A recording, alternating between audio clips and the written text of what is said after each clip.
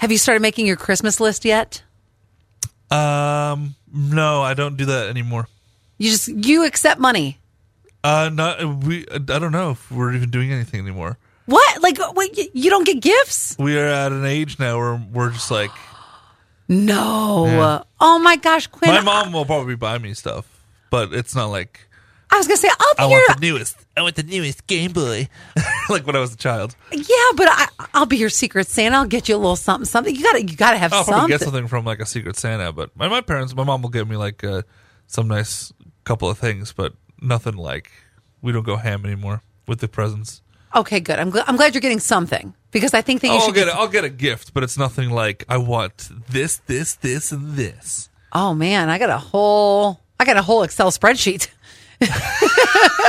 Got it organized, color coded. Got the With, label maker out. Links and sizes.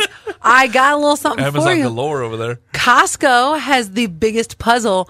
Oh my gosh! Biggest puzzle during the pandemic.